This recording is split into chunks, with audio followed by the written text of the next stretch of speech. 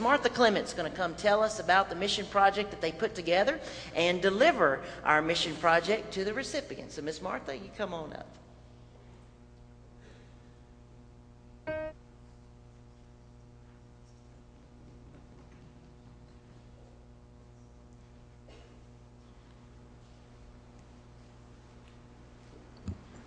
Thank you, Pastor.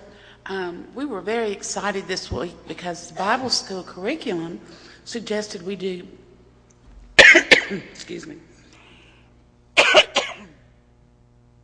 suggested we do health kits and take them to be used in a mission setting. And we were excited because we thought, well, we ought to be able to do at least a few. Well, boys and girls, 1st through 4th grade, their mothers and daddies and the teachers, we had enough material to make 50 health kits. In the health kits, we put toothpaste, toothbrush, comb, soap, washcloths, deodorant, and then some people got really creative, and we had some razors and shaving cream, and we had snacks for everyone. In fact, we had so much stuff. We still have things left over. Everything that was given is going to the mission. We're really excited. I don't know if you can see, but there's a whole push cart here with 50 health kits in it, plus all the extras, and we're really excited. We wanted the boys and girls to meet Miss Amber Williams. She works with our mission, with Main Street Mission, and she is going to receive it. But first I want to say thank you to all the parents who went shopping at the last minute. I know it wasn't much lead time to get everything together, but thank you for helping your children. We studied about standing strong together this week, and I think the kids were excited to see that when they worked together, they could do much more together than just one person could do. That they could work with God. We're never alone if we have God with us, but God and our church family were able to do this. So, Amber, if you'll come, please.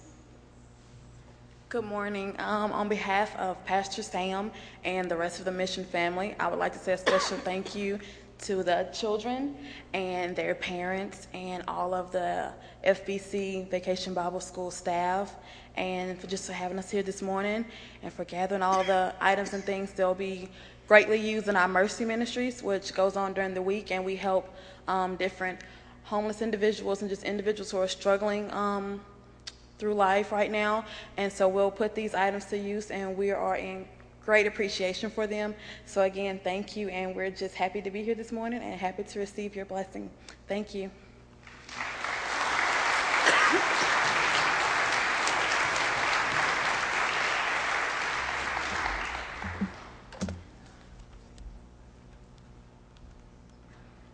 Won't you stand with us this morning as we sing to our Lord? He is exalted, the King is exalted on high.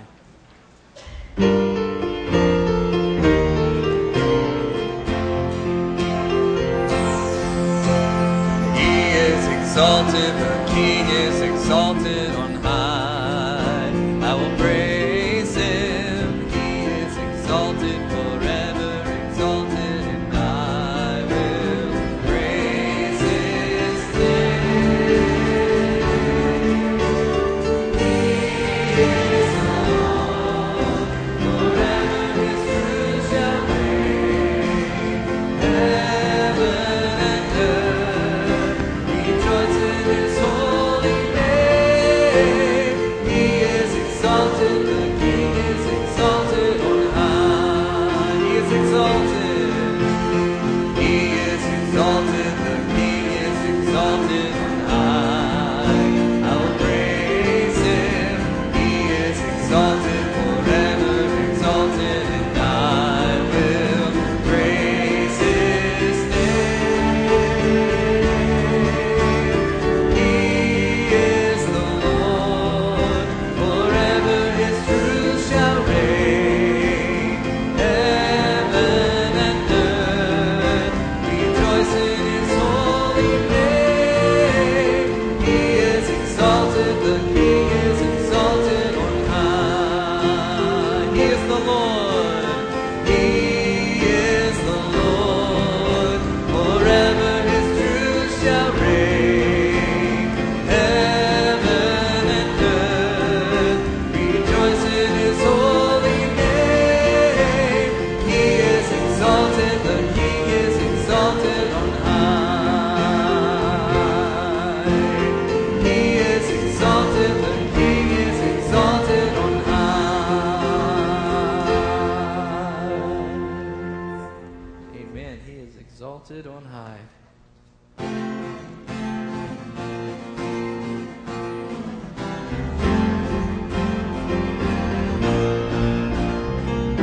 'Tis so sweet to trust in Jesus, just to take Him at His word, just to rest upon His promise, just to know thus saith the Lord.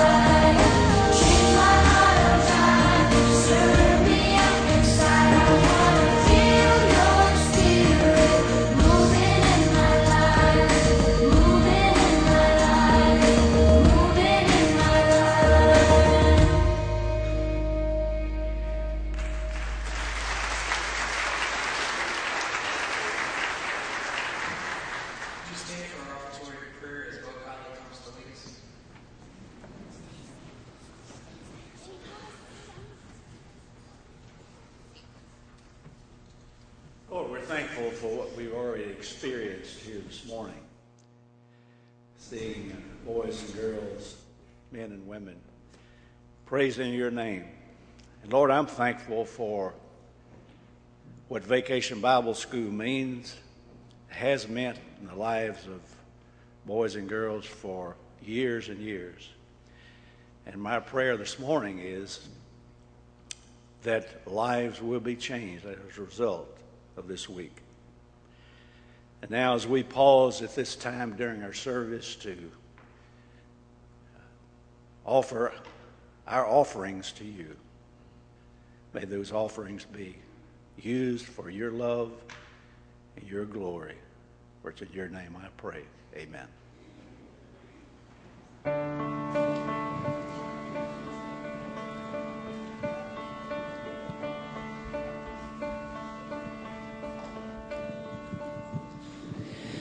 No mountain, no valley, no gain or loss we know could keep us from your love. No sickness, no secret, no chain is strong enough to keep us from your love, to keep us from your love.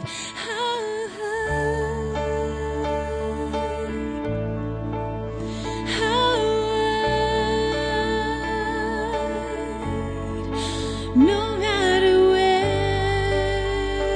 I am, healing is in your hands. How deep,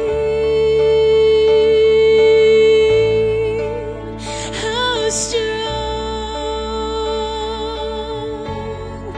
Now by your grace I stand. Healing is in your hands.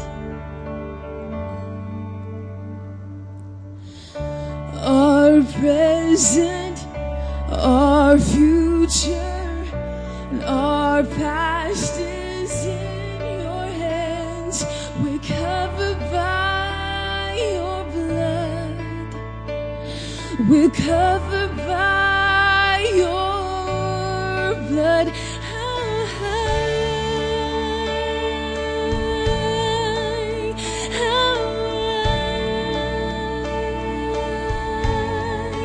No matter where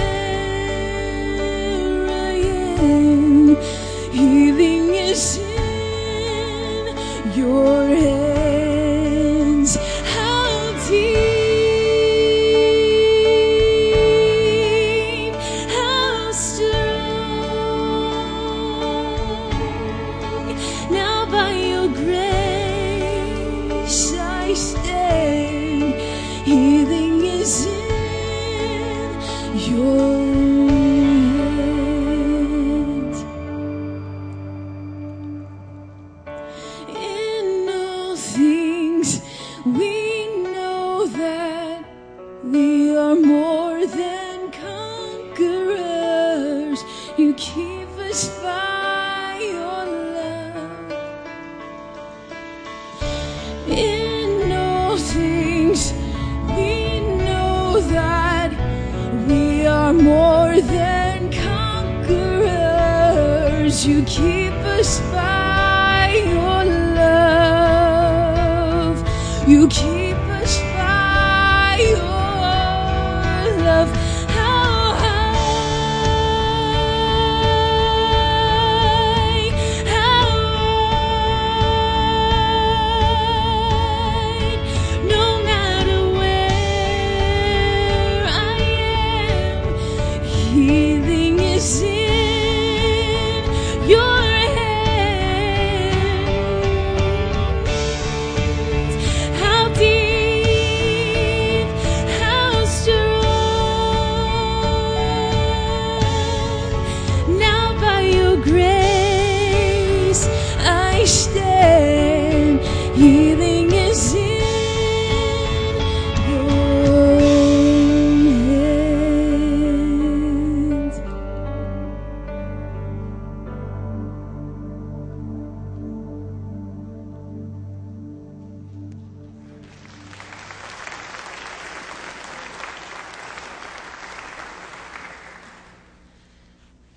powerful word on the heels of this week and also the theme of our Bible school this week. As we have learned to be facing our fears and trusting in God, but also as we consider today being strengthened in faith. You know, from time to time, everyone's faith is shaken and tested.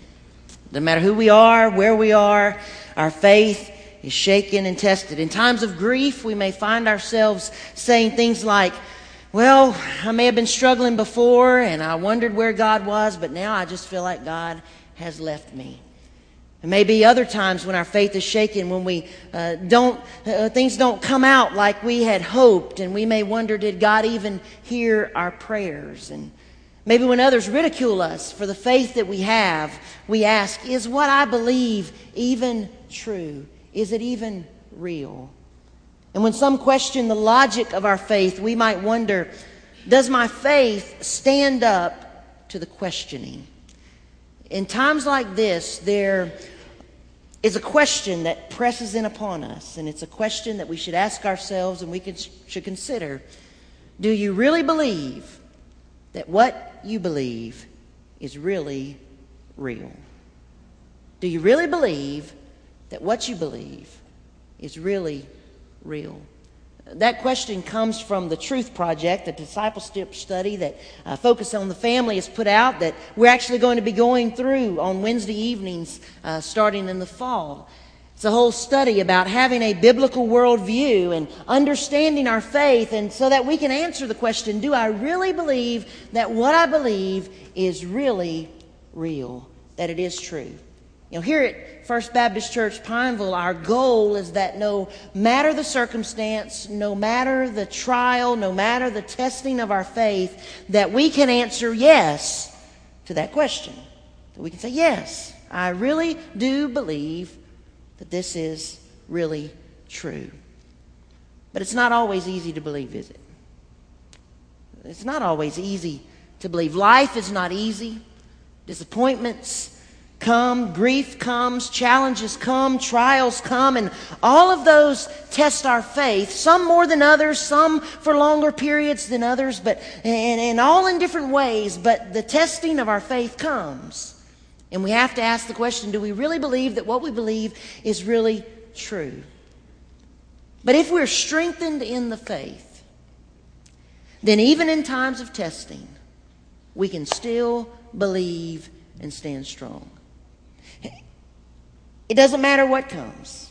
And it doesn't matter what is being questioned. We'll believe it all, from Noah's ark to the return of Christ. From our salvation in Jesus Christ to the healing of our bodies through the Holy Spirit. From heaven to hell, from God's love to His unending forgiveness. We can really believe that what we believe is really real. Now, that doesn't mean that we don't go through periods of wrestling, or that we never go through periods of struggle and testing. It doesn't mean that we never face doubt even.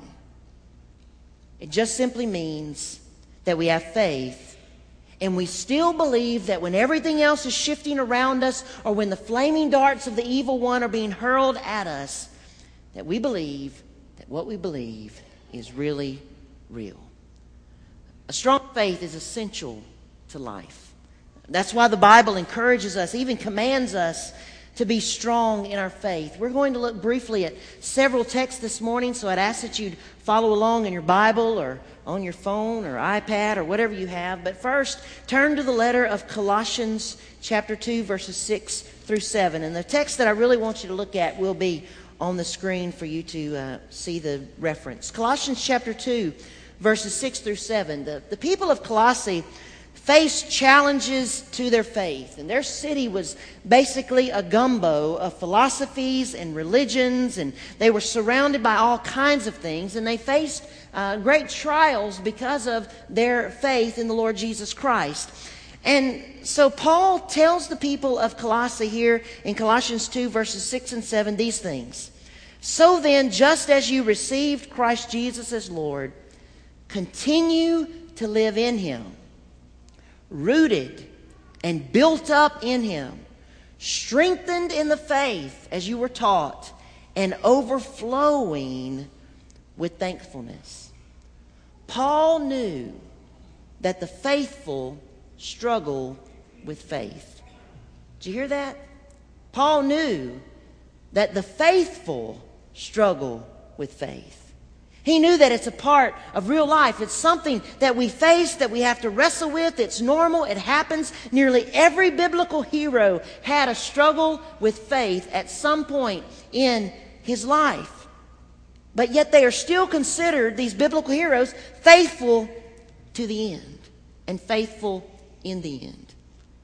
You see, it's not the struggle that you're in, the pressing of your faith. It's how you believe over all the time. Think about it like this. All of us in school at times, we probably had a semester where there was one particular test or one particular paper that we just absolutely bombed. Maybe there was something going on in life that week. We just couldn't study like we needed to. Or maybe it was a unit we just really didn't grasp everything about. Or maybe there was another test that we really needed to put more focus on and we just couldn't get to this one. And we bombed that one test. But at the end of the semester, when all the grades were averaged, we were okay. You see, it's not the one test that comes. It's how faithful you are over the long haul. That's what Paul is telling us here. He says, because we struggle in faith, I want you to be strong in faith. I want you to be able to go through tests that come. I want you to be able to go through disappointments that come, but there's a way to do that. And so he tells us that we need to be rooted and built up in Christ in order to be strengthened in our faith. He uses an analogy, an illustration from construction.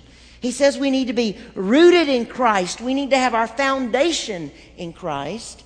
And we also need to be built up in Christ. The supports of our bodies and our lives should be Christ. So both the substructure and the superstructure of our lives should be Christ, so that everything in our lives is built upon Christ. Everything in our lives hangs on Christ. And so anything that moves against us is also taking Christ into it, and Christ keeps us strong through the test.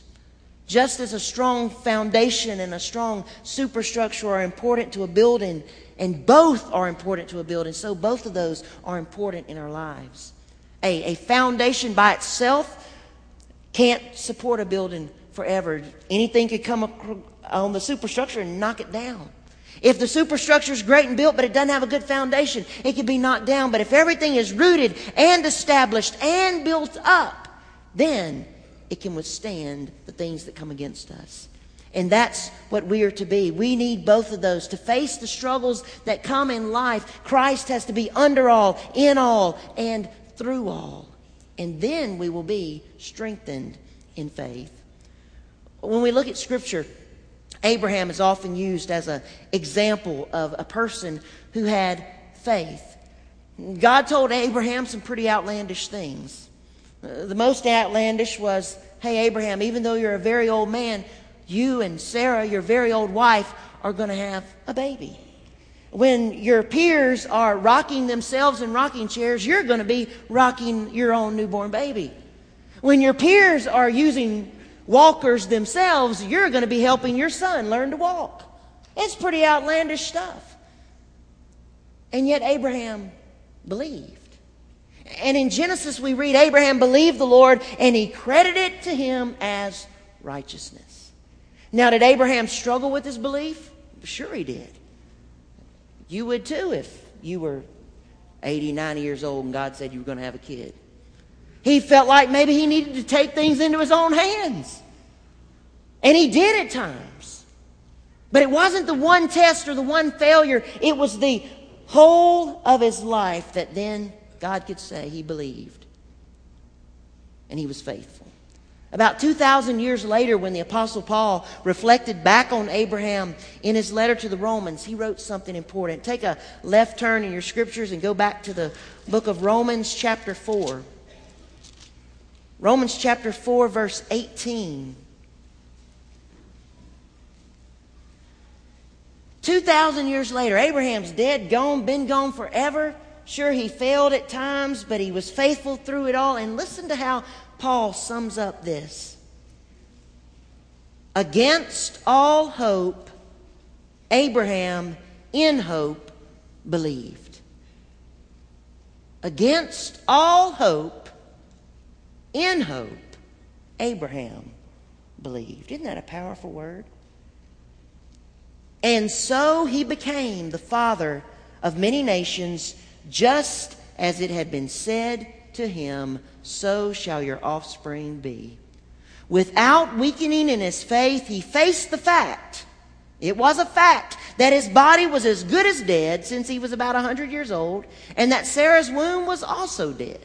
Yet he did not waver through unbelief regarding the promise of God, but was strengthened in his faith and gave glory to God, being fully persuaded that God had power to do what he had promised to do. Paul knew that the faithful struggle with faith. And so even here in Romans, he gives us an example of one of the faithful who struggled with faith, but he tells us, even against hope, Abraham had hope and he believed. Even though he knew with his own mind the fact that what God had promised was absolutely impossible, he still believed and he was faithful. Abraham really believed that what he believed was really real. And he walked with God. Paul goes on to say in verse 22, this is why it was credited to him as righteousness. The words it was credited to him were written not for him alone, but also for us, to whom God will credit righteousness. Abraham is to serve as an example to encourage the strengthening of our faith. If Abraham believed that God could do what he did in Abraham's life, then we can believe that God will do in our lives what we need him to do in the struggles that we face. When you need comfort in the face of grief, think of Abraham's faith. When you need strength in the weight of a burden, think of Abraham's faith. When you need help holding on for the roller coaster that you find yourself in, think of Abraham's faith. Think about the geriatric couple that found themselves in the pediatric floor of the hospital.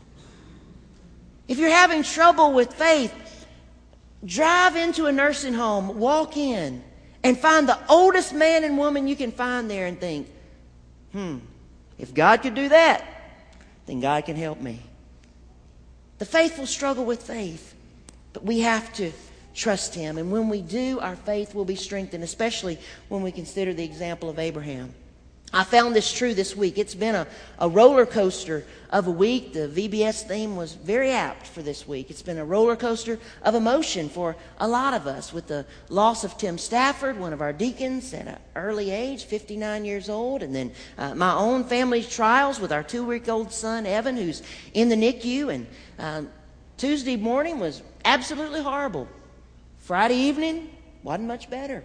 Wednesday and Thursday were pretty good. But it's been a roller coaster of emotions. Yet all this week, I was thinking and working on this message about being strengthened in the faith. And one afternoon, I was driving to the church or the hospital, I forget where, on 28 East, and I remember thinking, you know what? I may never preach on being strong in the faith again. Because it seems to come with a testing. But there was something about having to sit down and work on this message that was actually helpful in the week, because I had to ask myself the question, do I really believe that what I believe is really real? And I do. Though I don't understand why God can take a 59-year-old man home so early in life, I still believe. Though I don't understand why my child can't be perfectly healthy like we prayed and come home, I still have faith. Now, don't hear that as preacher talk. Don't hear that as, oh, the preacher's got it all together, because the preacher don't have it all together. Because there's been some real valleys this week. There's been some real times of struggle, and several times I started to just say, forget this message, it'll come later, we'll get to it, I'm going to get somebody else to preach Sunday because I don't think I can do this. My faith was shaking. My strength was failing. But then I remembered, really I was reminded that nothing strengthens our faith like the testing of our faith. If you'll turn over to the book of James for a moment. I was actually led to this book by one of the NICU nurses.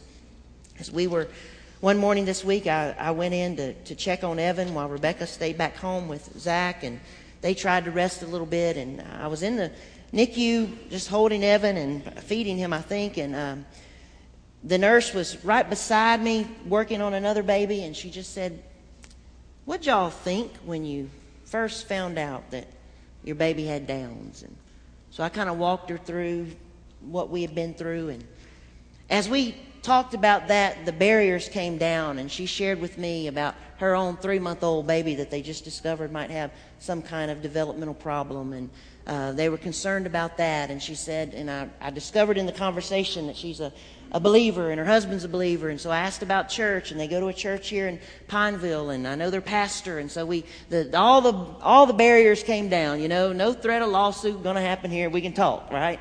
So she said, "My husband has been living in James."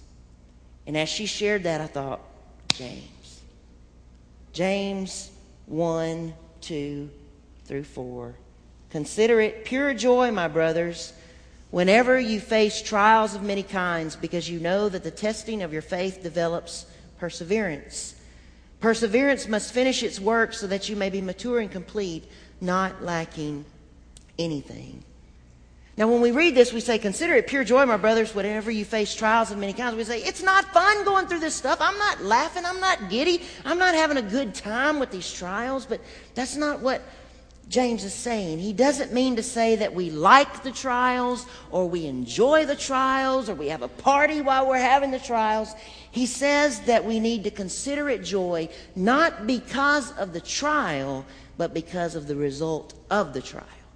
Because of the perseverance that will come, because of the strength that will be gained, because of the growth that we will see. When in the midst of the trial, we're to look at the end and anticipate what will come as a result. Those of you who are runners know this. There's a certain amount of discomfort that comes during the race, but the thought of the victory of the finish line keeps you moving forward. And so you anticipate that. I had the same thing when I was in PhD studies. It wasn't fun. There were times that it was fun, but there were times when it was terrible. But yet the thought of the finish line kept me going on because it was worth it to endure and to continue. The problem with the struggles that we have, and the reason we have a hard time considering it joy, I think, is because we don't know when the finish line is going to come. At least when you're running a race, it's a mile or it's 10 miles or whatever, and I've made it 5, so there's only 5 left. When you're in school, I only have this many semesters left or this many courses left. But when you're in the midst of the trial of life, it's hard because you don't know how long this might continue to go. And just when you think you might be getting the near end of it, then it gets even longer. But still, James says, consider it pure joy when you face trials, because you know that the testing of your faith develops perseverance. It all comes back to, do I really believe what I believe is really real? If I do, then I can face those trials with confidence that God is with me. If I do, then I will grow in my own faith each day. Now, that's a lot to take in. Be strengthened in the faith. Have faith like Abraham. Realize that trials can help you be strengthened in the faith. And yet that is what we mean when we say we want to be strengthened in the faith. We must be able to face challenges with faith. We must be able to defend our faith. We must be able to stand strong on the Word of God and not be shaken. But as we've asked each week, what does that look like? What does it look like to be strengthened in the faith? When we face times of grief and trials, what does it look like to be strong in the faith? Does it mean we never say something in exasperation? Does it mean we never get mad at God? No. What does it look like? When our faith is challenged by someone outside of the faith, what does it look like to be strong in the faith? The parents of our church several years ago shared some ideas about what it meant. The first thing they said is a person who's strong in the faith will have confidence in their walk with Christ. A person who's strengthened in the faith really believes that what he believes is really real. And they get there by checking their faith almost daily.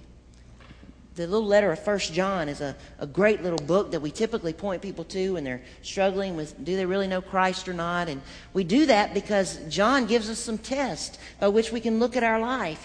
He says, look at how you are loving other people. If you're loving like God, then you probably know the Lord.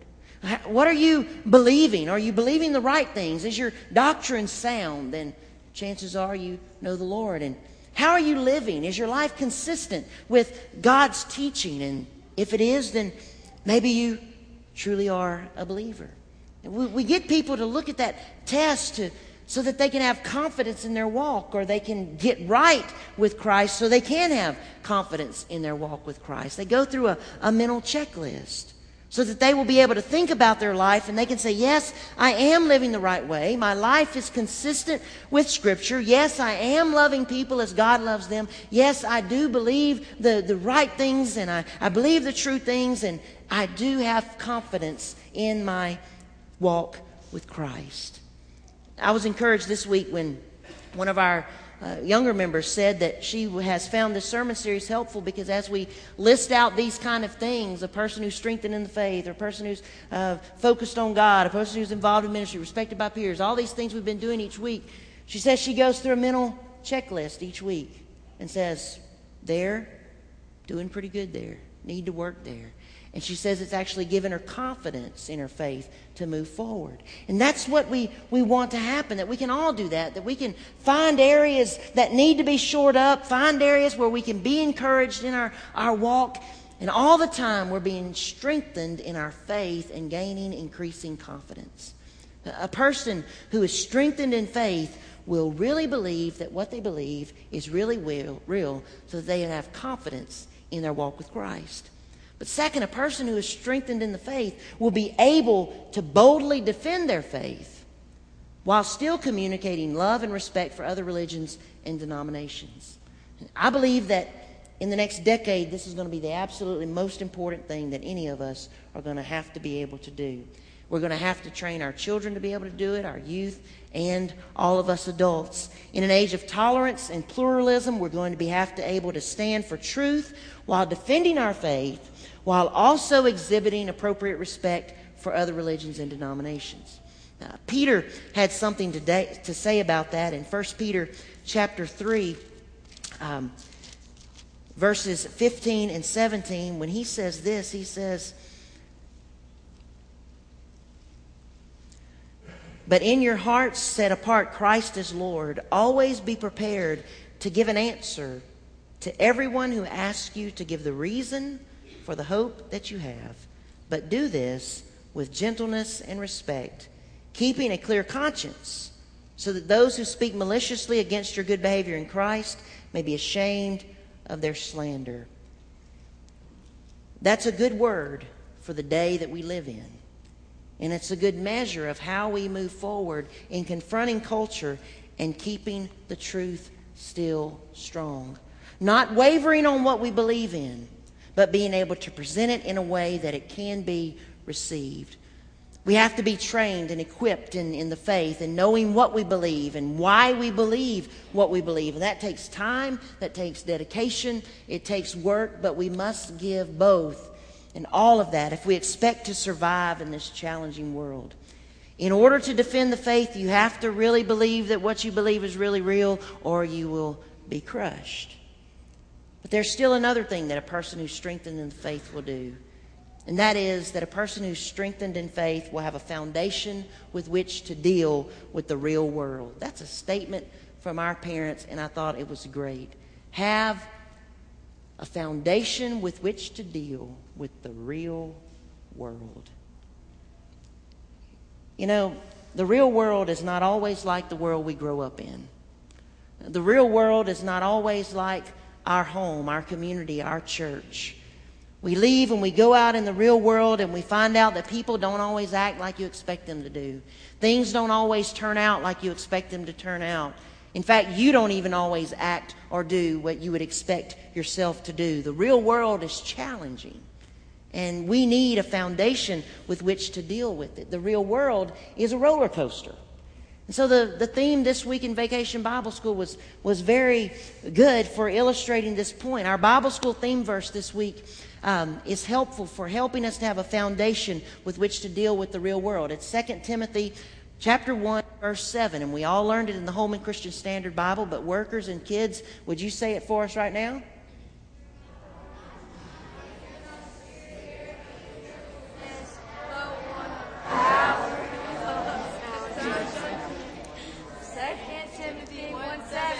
Well, they said it, just not all together.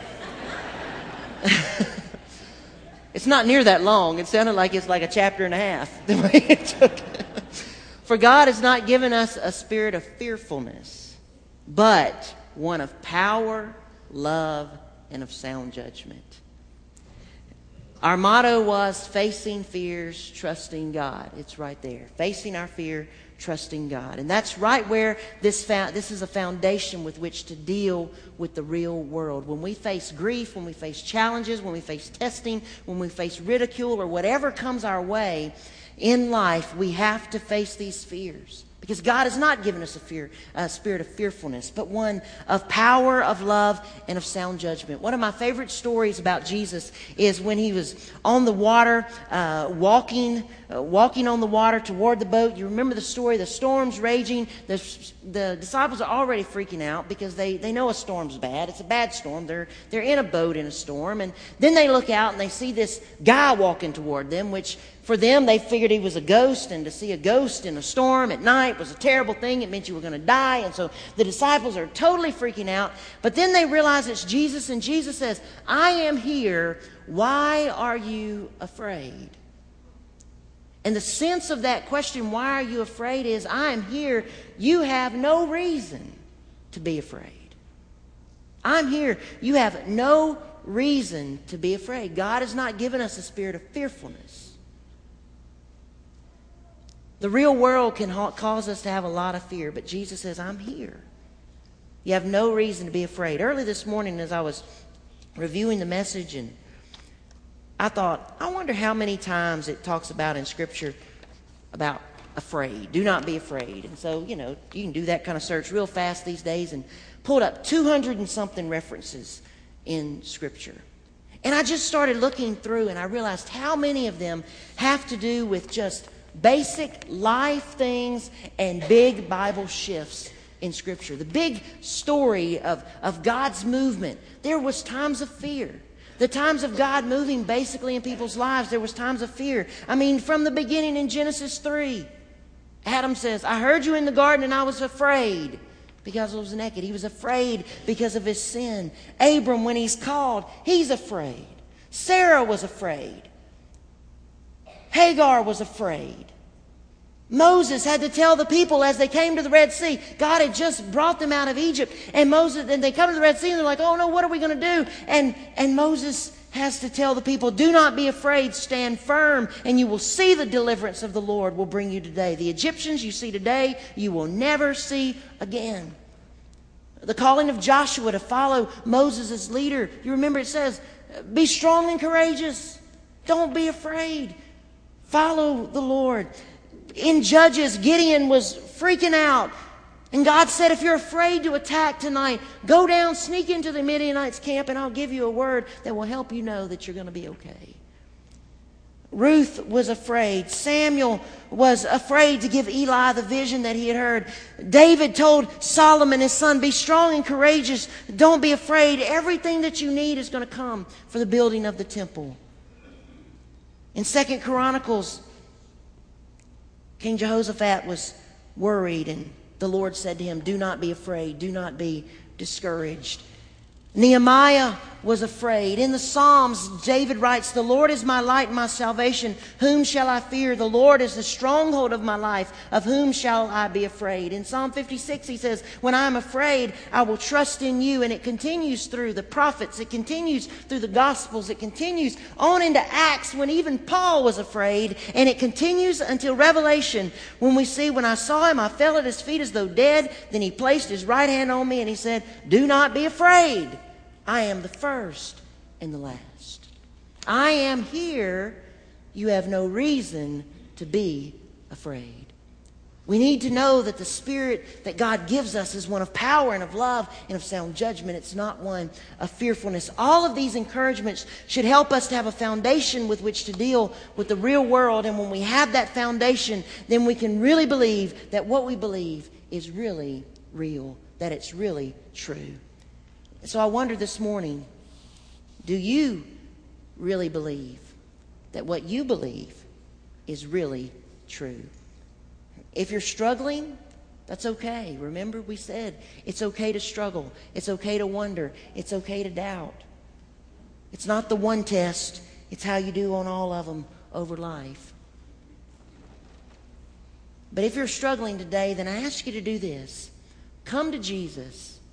As that one father did whose son was possessed. This father came wanting healing for his son.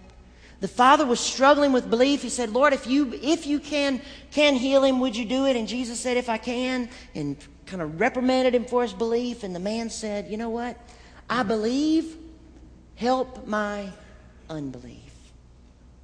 Here's how much belief I have. Help me with what I don't have."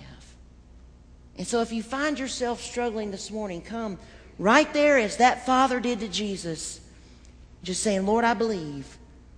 Help my unbelief." And ask the Lord to provide what you need, because He is faithful. He is able. He is willing.